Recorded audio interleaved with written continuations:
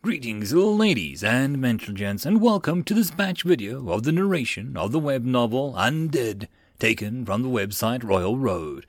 And, as always, I hope that you enjoy, and if you do, please consider supporting the channel.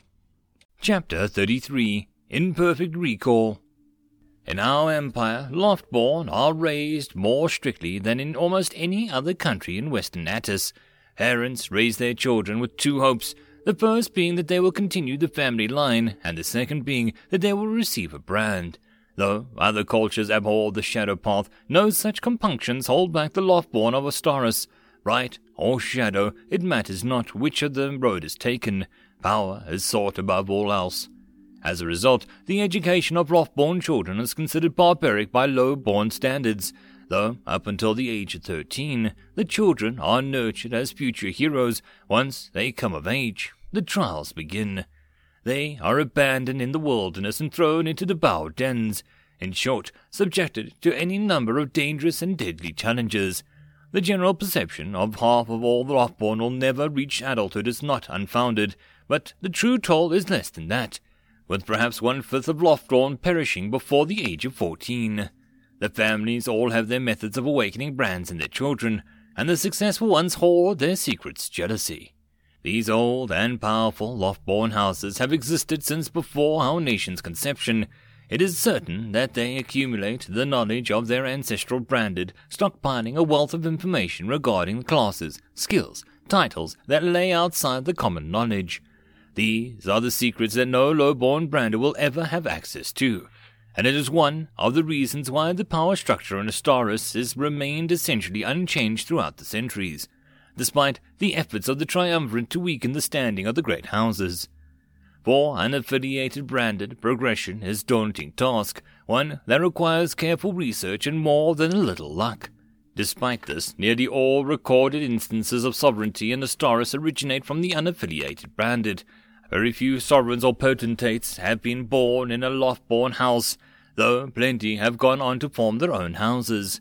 Why, despite being from a larger concentration of branded in these dynasties, do they fail to generate sovereigns? Why do the low-born branded, who are often struggle to reach the 5th tier, see more instances of this phenomenon? These are some of the questions that we are here to investigate in the following pages. Excerpt from the Heroics Archaic and Modern by Lemon Var. Vanilla slowly dragged the tip of his sword against the stone at his feet, generating a scraping sound. His eyes were half closed as he observed the figure across of him with a lazy air.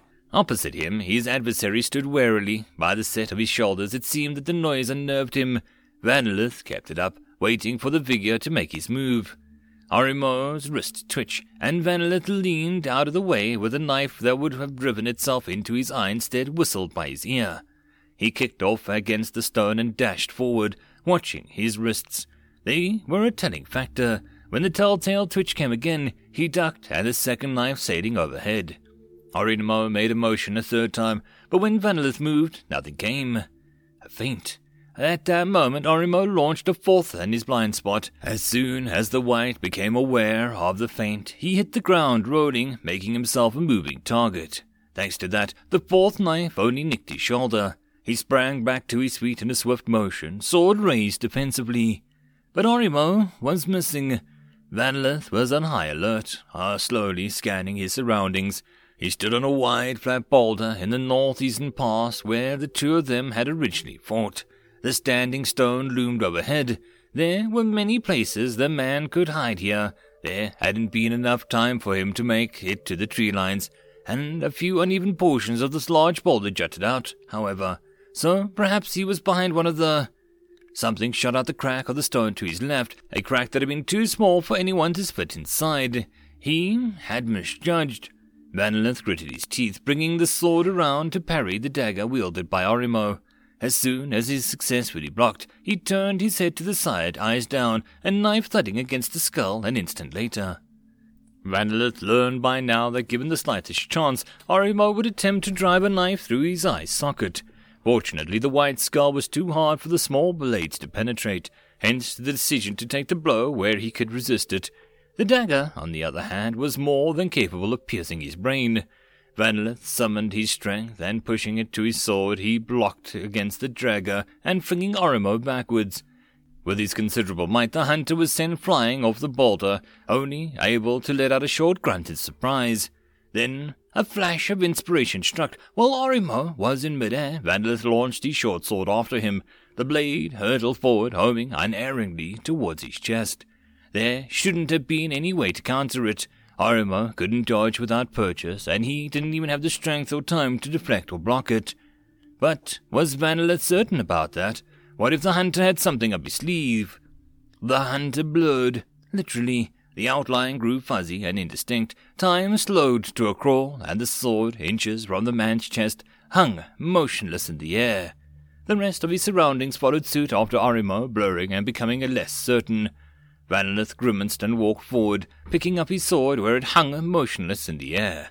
He ended the fight with a quick swipe of the blade. The blurred Orimo was decapitated, then he dissolved, turning into millions of indistinct particles that scattered like dust. Vanillith opened his eyes and was met with a sea of dead grasses that carpeted the floor of the cradle. A sour taste had filled his mouth as he realized his failure. His lack of imagination struck again. He had attempted a new strategy in the fight, but he didn't know enough about Orimo and his mental construction of the hunter to respond properly. Perhaps if he did know more, it wouldn't be such a challenging duel for him. He had built Orimo, in a way, resurrecting the hunter that had been in the first fight. Without injuries, Vanillith used all the knowledge he had gathered on the man during their 2 fights and through a later conversation with him. Vanillith took away the man's bow and engagement, since Orimo couldn't use it in close quarters, and, at range, Vanillith would always lose. Furthermore, he had removed the other distractions of the fight, such as the other hunters and undead, as well as the man's daughter, Lay, who Vanillith finally realized had been present at that final moment, playing a part of Orimo's defeat.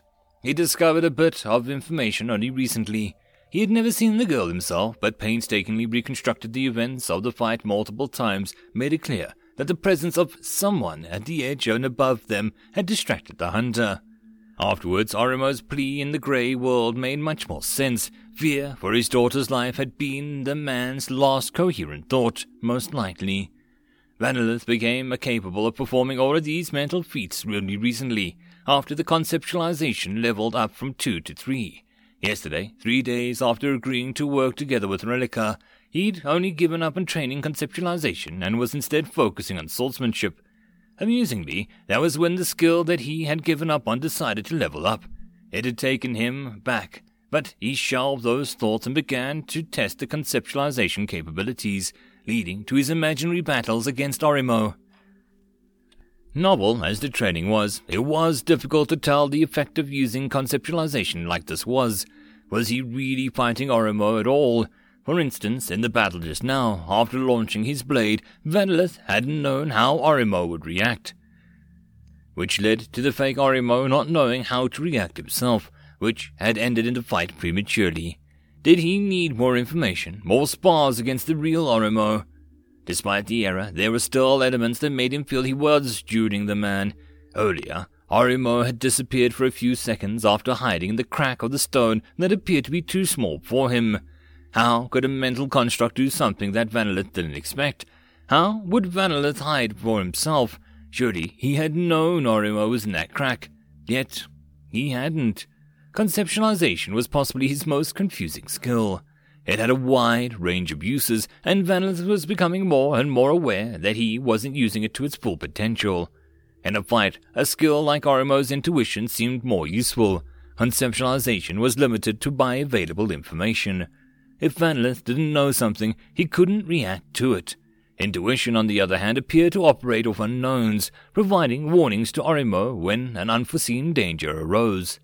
The skill wasn't easy to get a handle on. For Vanillith to utilize it correctly, he needed to process all the information and make the correct judgment in all situations.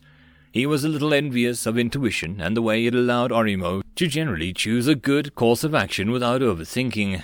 Perhaps it didn't have the same precision as conceptualization, but it certainly appeared less taxing. Also, since bringing conceptualization to level 3, a memory had been playing in the back of Vanillith's mind, another scene from another time when he was alive. This wasn't the first time something like this had happened. He had been struck by sudden memories long ago before this. Often, the flashbacks came unbidden, but in the case he had actively been pushing the recollection aside. It made him uncomfortable, these scenes from another time. The emotions that they conjured up within him were alien, like those of some exotic animal. He could understand them, perhaps, but he couldn't empathize with them. It was just too distant from his current self. He might have continued ignoring this memory, but as he continued to ponder his skill, the memory only became more prominent. Ranelagh closed his eyes, stilling his thoughts and his mind's eye. He walked along the path in a large garden by a woman's side. The two of them appeared to be in the middle of a conversation. "Student of mine, you don't have the talent for this path," the woman said. "You're a spell warden with more emphasis on the spell than the warden. Even with that old monster training, you won't ever become a master with the blade. I may not be a warrior myself, but I have seen enough of them for me to make this judgment. If you keep up with this fruitless hope, an ancient rank will always be out of reach.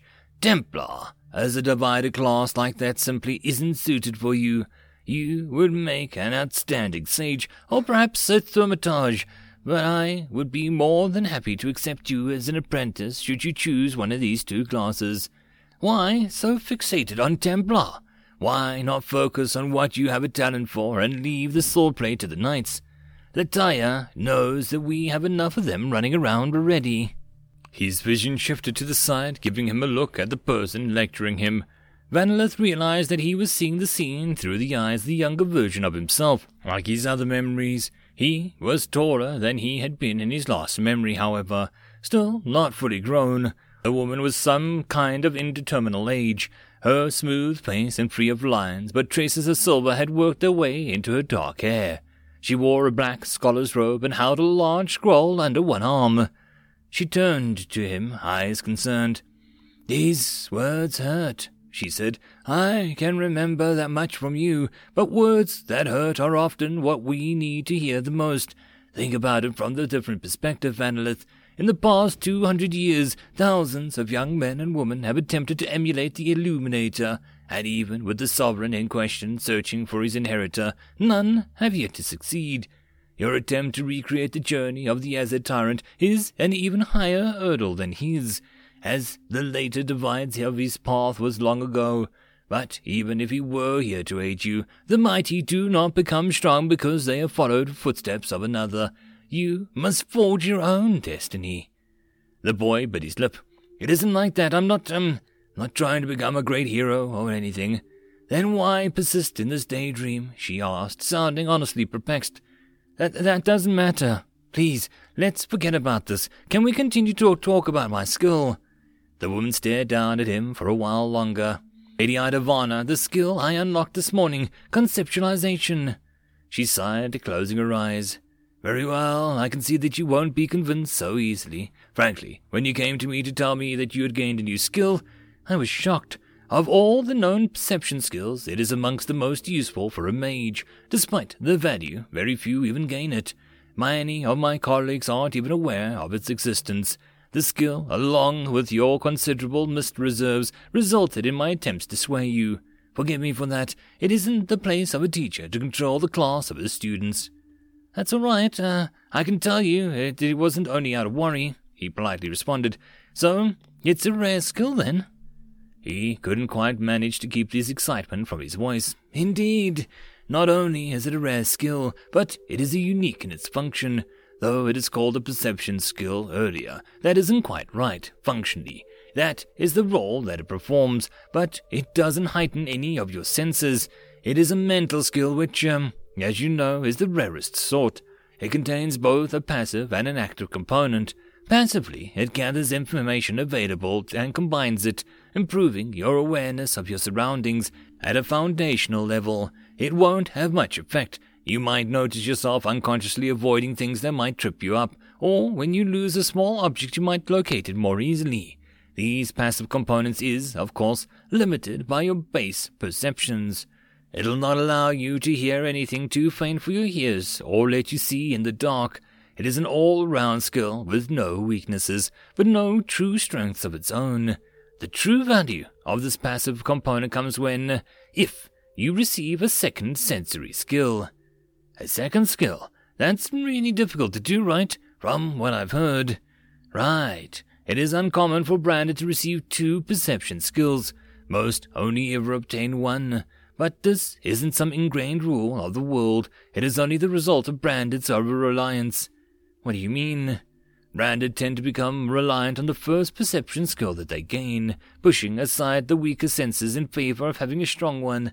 If you can see through walls, would you waste your time placing your ears against the door and listening for someone on the other side? This isn't merely a psychological phenomenon. In many cases, even when Branded are aware of their over-reliance, they cannot do anything about it, since most sensory skills are passive in nature. The Branded continue to receive information fed to them by the skill and cannot ignore it or train up another sense. Fortunately for you, conceptualization does not have this problem. It is a skill that effectively strengthens all of your senses without strengthening any of them. Huh? He blurted out, unable to help himself. Why is that fortunate? You can't see by now, because it places you in a new baseline.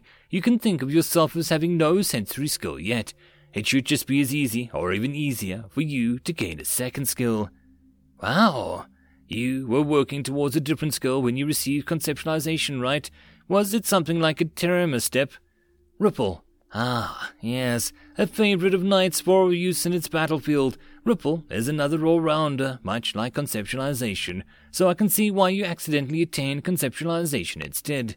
The 2 schools would pair nicely, though. I believe something with more specificity would serve you better. Well, it isn't my place. There are other teachers you can access who will point you in the correct direction. The conversation fell into a slight lull. Lady Edivana?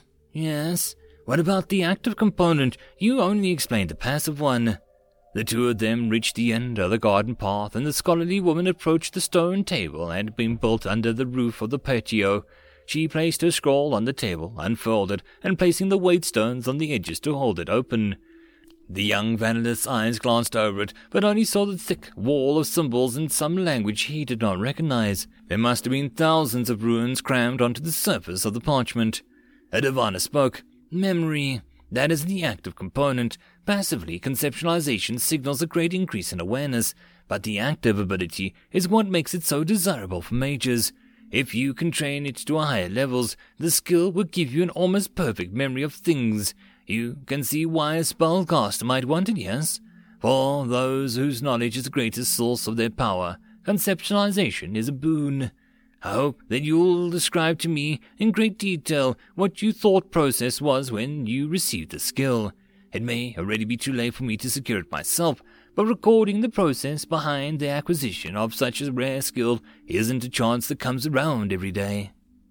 From somewhere in her voluminous robes, she retrieved a smaller scroll along with a quill, placing the 2 objects on the table by the first parchment. It seemed that she was preparing to document Vanillith's experience. Before that, he interjected, aren't there other skills that do the same thing as this one? I've heard of skills that give people perfect memories before. It shouldn't be all that rare, right? Edivana shook her head. No 2 skills operate exactly the same.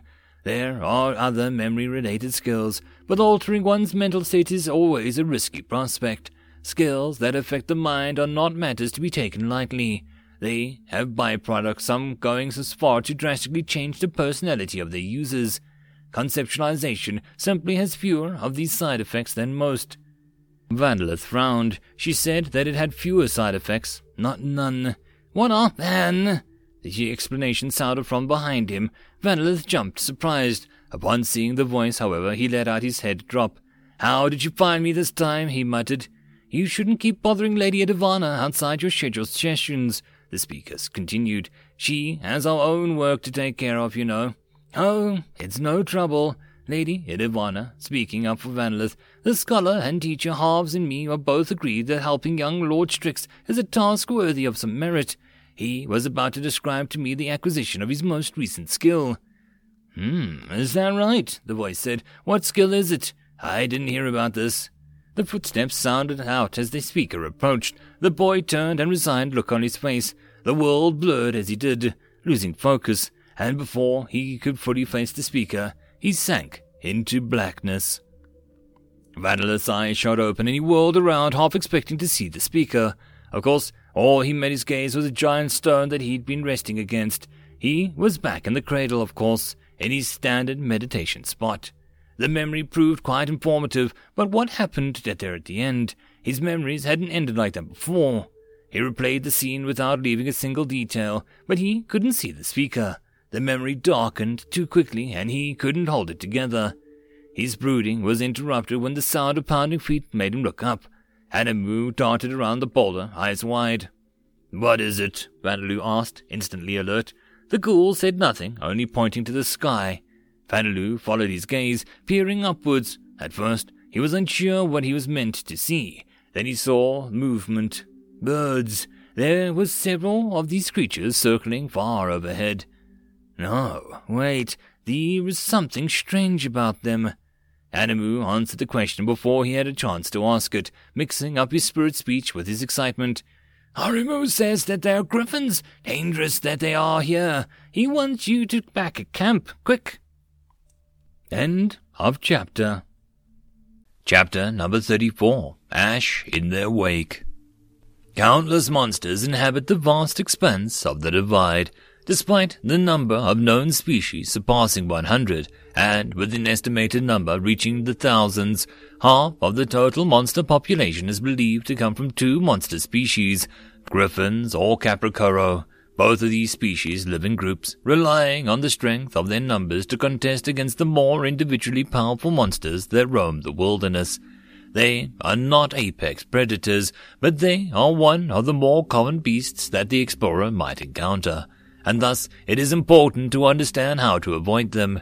Griffins are the first species of note for any of the explorers, as they are one of the simplest monster species to avoid, and amongst the most dangerous when these warning signs are ignored.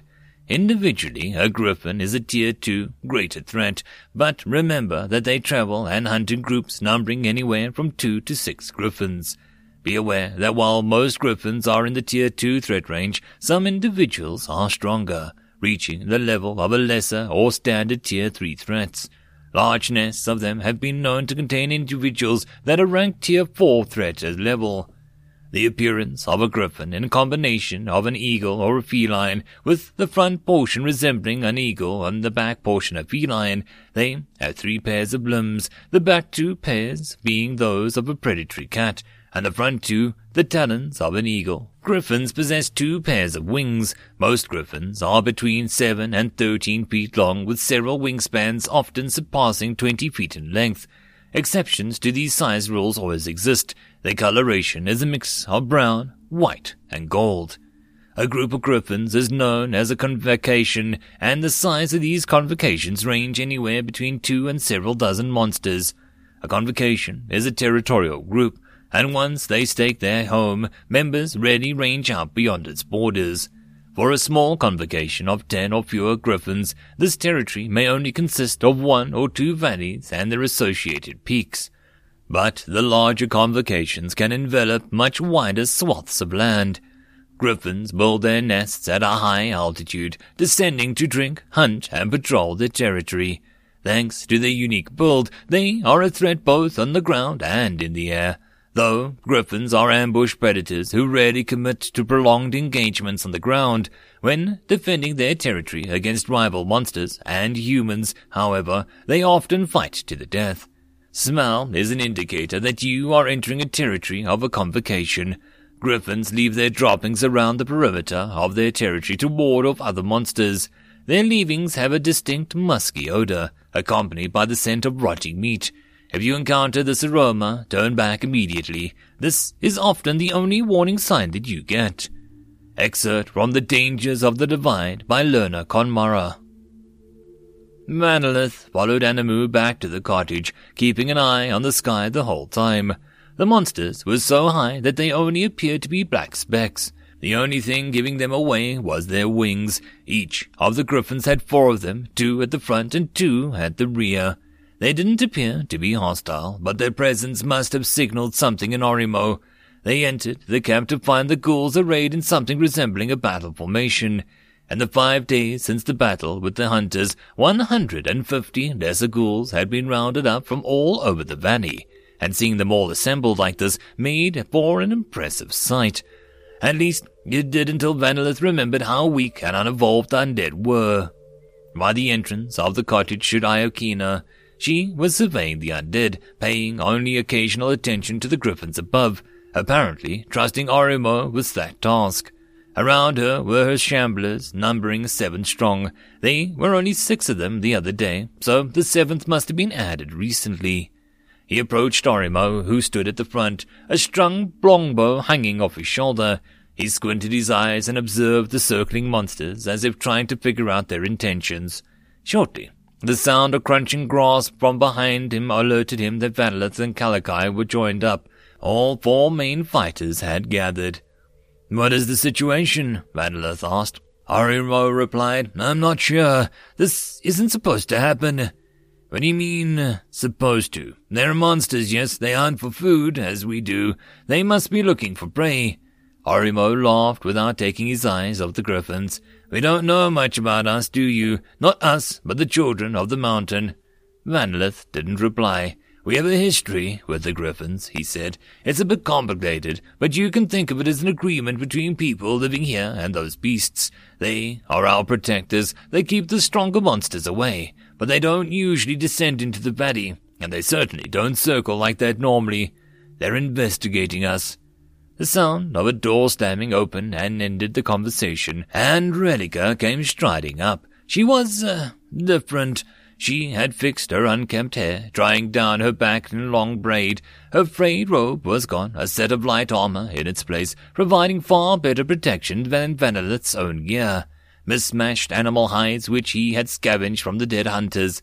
A leather cuirass protecting her torso, greaves and vambraces covered her legs and arms, while pads defended her knees and elbows. She also bore a pair of sturdy leather gauntlets, plated impartial in metal, making her hands the most protected part of her body. A sword was sheathed at her waist, and she looked ready to use it. Her eyes, armor, and bearing bestowed on her an aura of purpose. As she strode through the fields towards them, Vanillith couldn't help but notice that, despite all her upgrades, her feet remained bare. Strange, with so much armor, for her feet to not be protected. She asked Arimo a question in Yaranese, and he gave a short reply. He needed to learn that language if Relica was going to continue using it. Not every ghoul could engage in spirit speech, though they were all capable of at least understanding it. Relica numbered amongst the non-speakers. She understood spirit speech, but she couldn't force her will into words the way that Vanillith, Arimo, Enemu, and Iokina could. He thought it strange, since her strength relied on giving orders. Relica and Arimo continued to speak in an incomprehensible tongue, searching for a translator. The White's eyes settled on the peons. He didn't trust Enemu to be any good, but seeking Kalakai didn't speak at all. He gave in and just gestured to the juvenile ghoul. "Yes, master?" Enemu asked. Vanillith explained what he wanted. The ghoul's 2 wide mouths twitched, and he tentatively began to translate, frowning in concentration. The mistress, she was asking if the ghouls are ready to move out. She says it's bad to stay here longer. Arimo, he's saying that he agrees. He wants to know where she wishes to go. West, she says. We're going west. Then Arimo says that he's up high west. There is a, pact broker. We might stop on the way. Mistress thinks it's a good idea, and we should collect feathers while we're here. And Arimo is not certain about this. He continued translating, but the conversation had moved into a territory of supposition and references obscure enough that even Enemu had no idea what they were talking about. So Vanillith stopped him. The ghoul was as poor a translator as he had expected, but a few things stood out to him. Pact broker probably referred to one who mediated between the people and the griffins. Was this an inhabitant of the valley? No. All the people were days killed. He lived in the high west, wherever that was, probably in the mountains. But why were they going to collect feathers? Something occurred to Vanillith as he remunerated their conversation, and turned to Enemu. You call her Relica mistress, correct? Enemu nodded. Don't you do that any longer. She is not your mistress. Call her by her name. You answer only to me. Is that understood? Yes, master. Vanilith looked away, not wholly satisfied that the ghoul got it.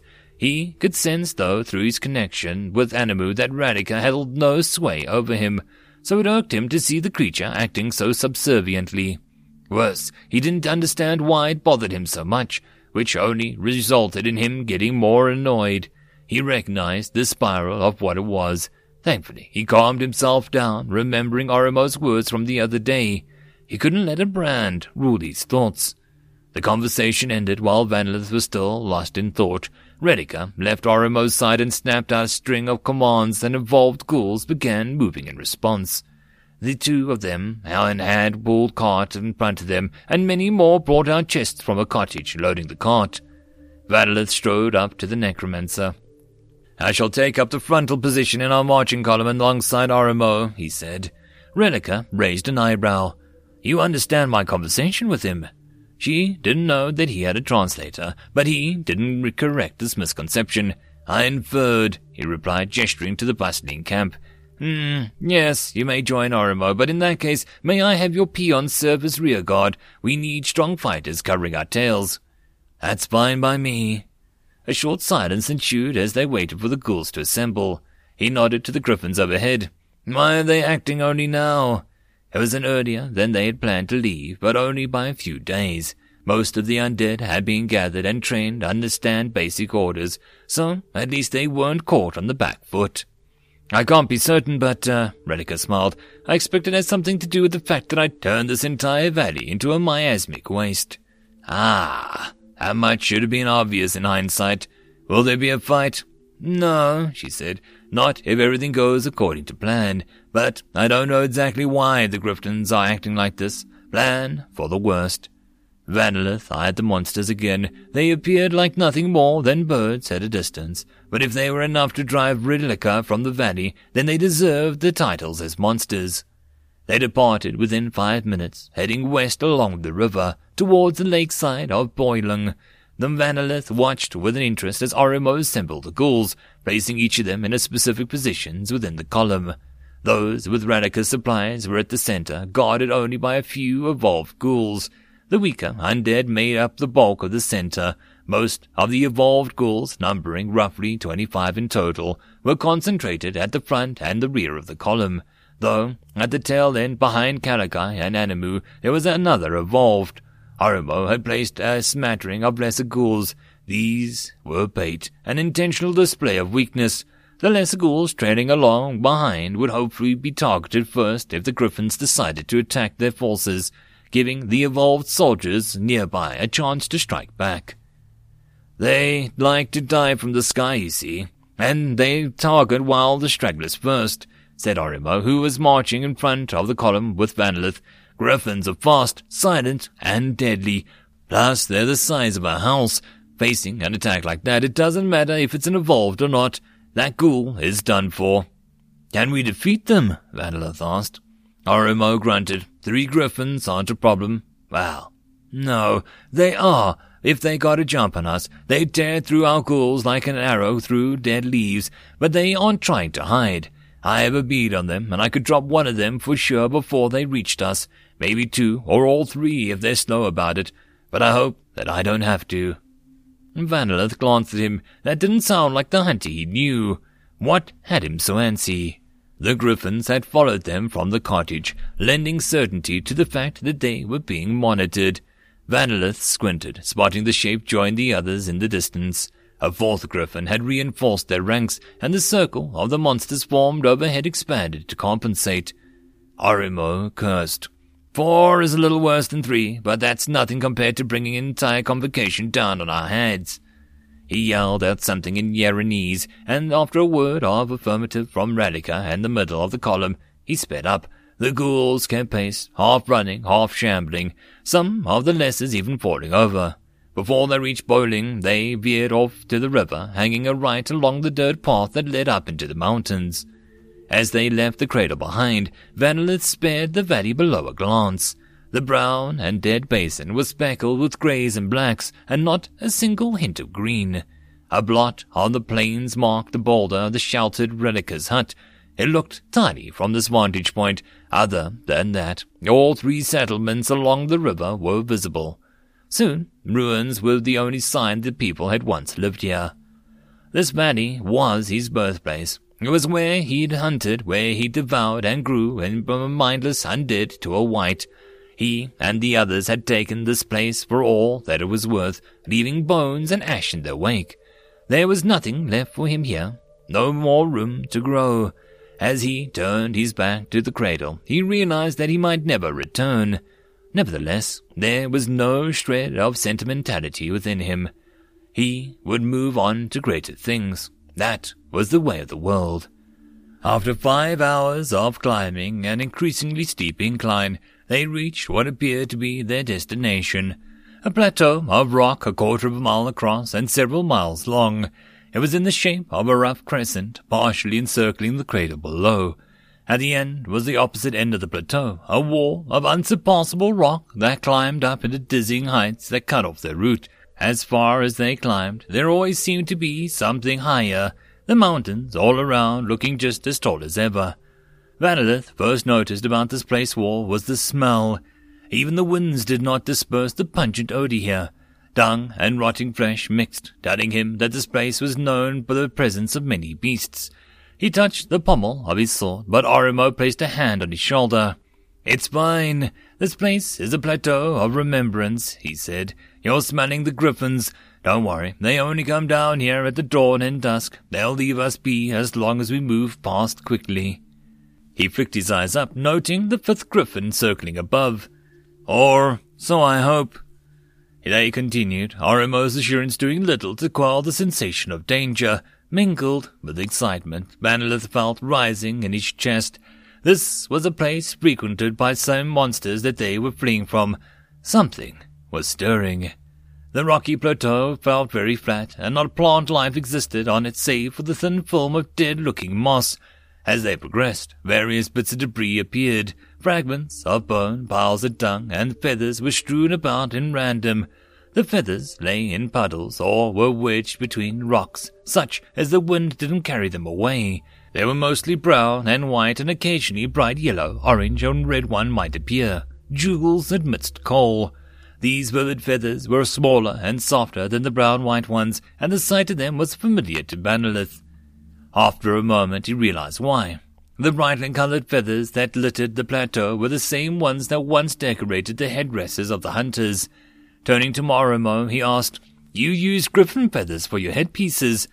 The hunter shot him a sidewise glance. "So you noticed?" "Yes, our hunting bonnets were decorated with the feathers of griffin fledglings. The plumage is brighter, and the adults cherish their offspring. It is said that we children of the mountain earned the trust of the griffins many generations ago, and a great shaman worked a great magic binding our 2 species. That was when the young griffins began to descend the mountain peaks, offering us their feathers.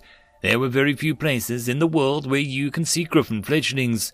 They are fiercely protected, and most usually never leave their nests until they become adults. This is one of the few places that they will come." Vanillith thought about these words for a moment, and then asked, "The magical pact, does it still hold? Are you and the other children of the mountain bound to the griffins after becoming ghouls?" Orimo was silent for a moment before speaking. "I don't know if the magic still holds, or even if the pact still exists at all. If I did, I never felt it. I'm no shaman. I wore the bonnet and I respected the traditions of our people, and that was all. The griffins of the cradle never attacked us, though we still had encounters with griffins outside of this convocation." He sighed. "The feathers are supposed to show that we continue to uphold our responsibilities. We came here to the Western Crown in part because Mistress Ranica wished to retrieve the feathers. She thinks they've fooled the griffins long enough for us to make an escape from their territory." Vanillith glanced back at the column. At some point the order had been given out, and the ghouls were collecting bright feathers and sticking them in their hair. They were stuffing them into the collars of their ragged shirts and their belts. It seemed a flimsy protection to him, but when Orimo offered him an orange feather, he tucked it behind his ear all the same. A thought occurred to him. This magical compact between the humans and the griffins, if it existed, was it possibly anything like the pact shared between Orimo? "If the griffins offer you protection, what do you give them in return?" Vanillith asked. Arimo bent down, picking up a white shard of bone and holding it between 2 fingers. Many of the bones on the plateau appeared to be those of fish or small animals, but some did not. A shard he'd picked up came from a large creature. Food, amongst other things. Mostly we bring them fish and the occasional goat or sheep. Most important to our pact, however, is us. We bring our dead here, preparing them so that they may be consumed by the griffins. It is one of our most ancient rites. Our funeral of the open sky is our way of returning our flesh to Mother Sky. Our souls go to Father Mountain, and we serve as nourishment for the sky's creatures, just as she nourishes us with her light and rain. Vanillith observed the pile of dung that sat in the ground nearby. Returning to the sky, indeed. A sensible approach, he said, keeping those thoughts to himself. Little goes to waste.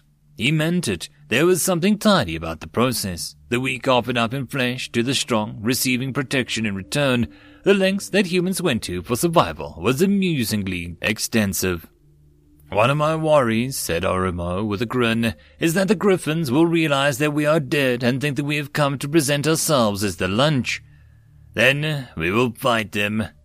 Arimo didn't respond to that. The number of griffins had grown to 6. As they approached the end of the plateau, a cleft in the stone wall appeared before them. A cave? No, there was a stone door set deep into the arch. This was a home that someone had built into the mountainside. This was the abode of the Undertaker, said Arimo, the one who maintains the pact and performs the funerary rites. I'm going to go check on something. Wait here. He left his companion behind and went to the door, knocking twice. He waited patiently, but no answer came. He turned back, shaking his head. A muted curse made Vanillith glance over his shoulder. Relica had approached him at some point. Her footfalls entirely silent. Now she bore a grimace. Follow me, she said to Vanillith, and strode forward without waiting for a response. He did so, his curiosity getting the better of him. Arimo opened the door for them and swung it open on well-oiled hinges. It was unlocked. No, it had no lock in the first place. He entered the dwelling to find that there was a smaller than expected, tinier than even the smallest hut in one of the villages. It was a cave, crudely chiseled from the solid stone. It consisted of a single room with a cupboard and one-person table and a straw mat for the bed. His eyes fell upon the mat on which lay a corpse. It was an ancient-looking man, covered in wrinkles and sharp angles. He had shriveled to almost nothing, appearing more skeletal than made of flesh. He had died of starvation. His mouth was agape and his eyelids had sunk back into his skull, making him appear half-skeleton already. He couldn't have been dead for that long, as he hadn't begun to smell. However, there was another scent in the room. Not like decay, but in some ways it was familiar. Frowning, he observed the rest of the home. Some holes had been cut into the wall, likely for ventilation, but there was nothing else in the way of adornment. On the table there were a few unrecognizable lumps of organic matter. Was it food? If so, it had become inedible long ago.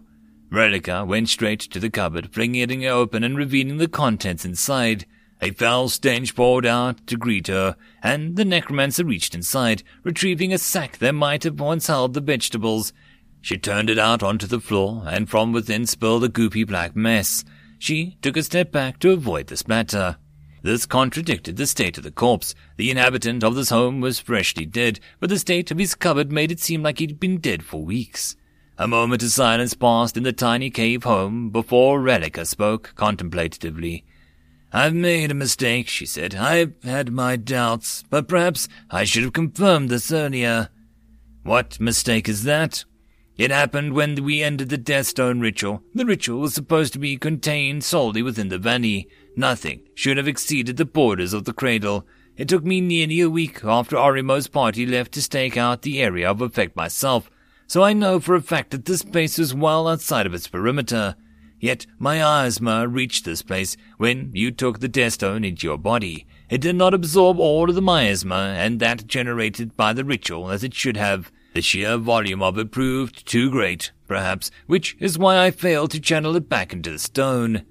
Vanillith frowned. He recalled the black, swirling storm around a cottage, where he had fought with the spectres of the village. Then he thought of the smaller cyclone within him. It seemed obvious that he couldn't absorb the entire storm. The remainder then leaked out into the surrounding regions, she continued. I made note of it when we left to fight the hunters. What should have been a perfect line of delineation was instead more of a gradual corruption of the surroundings. Redeker gestured to the mess on the floor. That is the result of unrestrained miasma. On organics, miasma has a number of aspects, but rot is... She cut off, and suddenly, as if lightning struck, then, without waiting for him, she took off, sprinting out of the home as fast as her feet could carry her. She practically disappeared from sight. He heard her shouting commands in Yerenese, and when he exited the home afterwards, he saw Orimo and Ayakina, surprised, but in motion. They were shuffling around the troops, moving them into a marching column and into a battle formation. He glanced up at the sky. A 7th Griffin had appeared. At first, he had thought no idea of Redeker had realized, but as Vanillith joined with the peons, he began drawing connections. The Undertaker had starved. Either that, or the miasma had sucked the life out of him somehow, like it did the plants. If the corpse as back in their home was something vital to the Cradle's Griffin's pact, then perhaps his death signified a breakdown in relations. No, that couldn't be right. If that were the case, Redeker would have been leapt into action as soon as she learned of the Undertaker perished. Whatever role the man fulfilled, his death alone wasn't enough for the Griffins to act like this. She had realized something else, and whatever it was catastrophic. What would cause the Griffins to attack them? Then he realized this was the worst place that they could have come. The Griffins were hungry, perhaps even starving. Their food supply was destroyed by Redeker's wild miasma, and now they decided to wander up on the plateau of remembrance, the Griffins' traditional dinner plate. Orimo's worry from earlier was proving itself well-founded, but as it turned out, this alone wasn't the entire truth. After a minute, Orimo shouted. Something was happening with the Griffins. It wasn't obvious at first, but by straining his eyes he could see that one of the figures was growing larger and descending. It was only one, not all 7 of them. The other 6 remained in the lofty positions. That might have been the only reason Redeker ordered Orimo to stand down, who had been prepared to shoot the monster. The 200 undead waited, all poised for combat as the Griffin neared. The creature plummeted to the ground, unfolding its full wings and last second and drastically reduced its speed, gliding to a short distance before landing before the assembly. What captured Vanillith's attention was not the sight of the massive beast, easily over 10 feet long and taller than himself. It wasn't the 6 limbs that cracked the stone beneath as it slammed into the ground either. It wasn't the nearly golden mane of the feathers encircled the Griffin's neck, or even the overpowering scent of the warned him of imminent danger. Instead, it was the small object that it carried in its beak that drew Vanillith's focus. The Griffin dropped the object not 20 feet from Redeker, then stared at her as if waiting for some reply.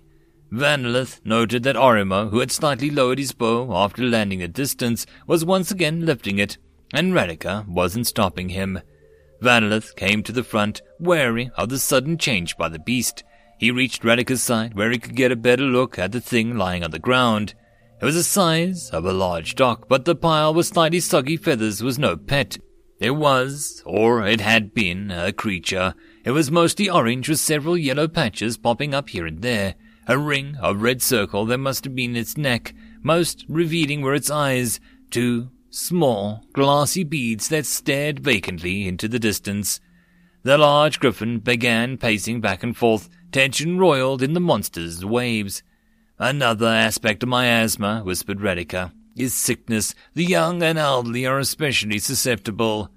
The Griffin screeched, and the sound it emitted was so powerful that a gust of wind blowing the hair back wasn't entirely imagined. End of chapter. And that, my friends, is the end of this video. I hope that you enjoyed.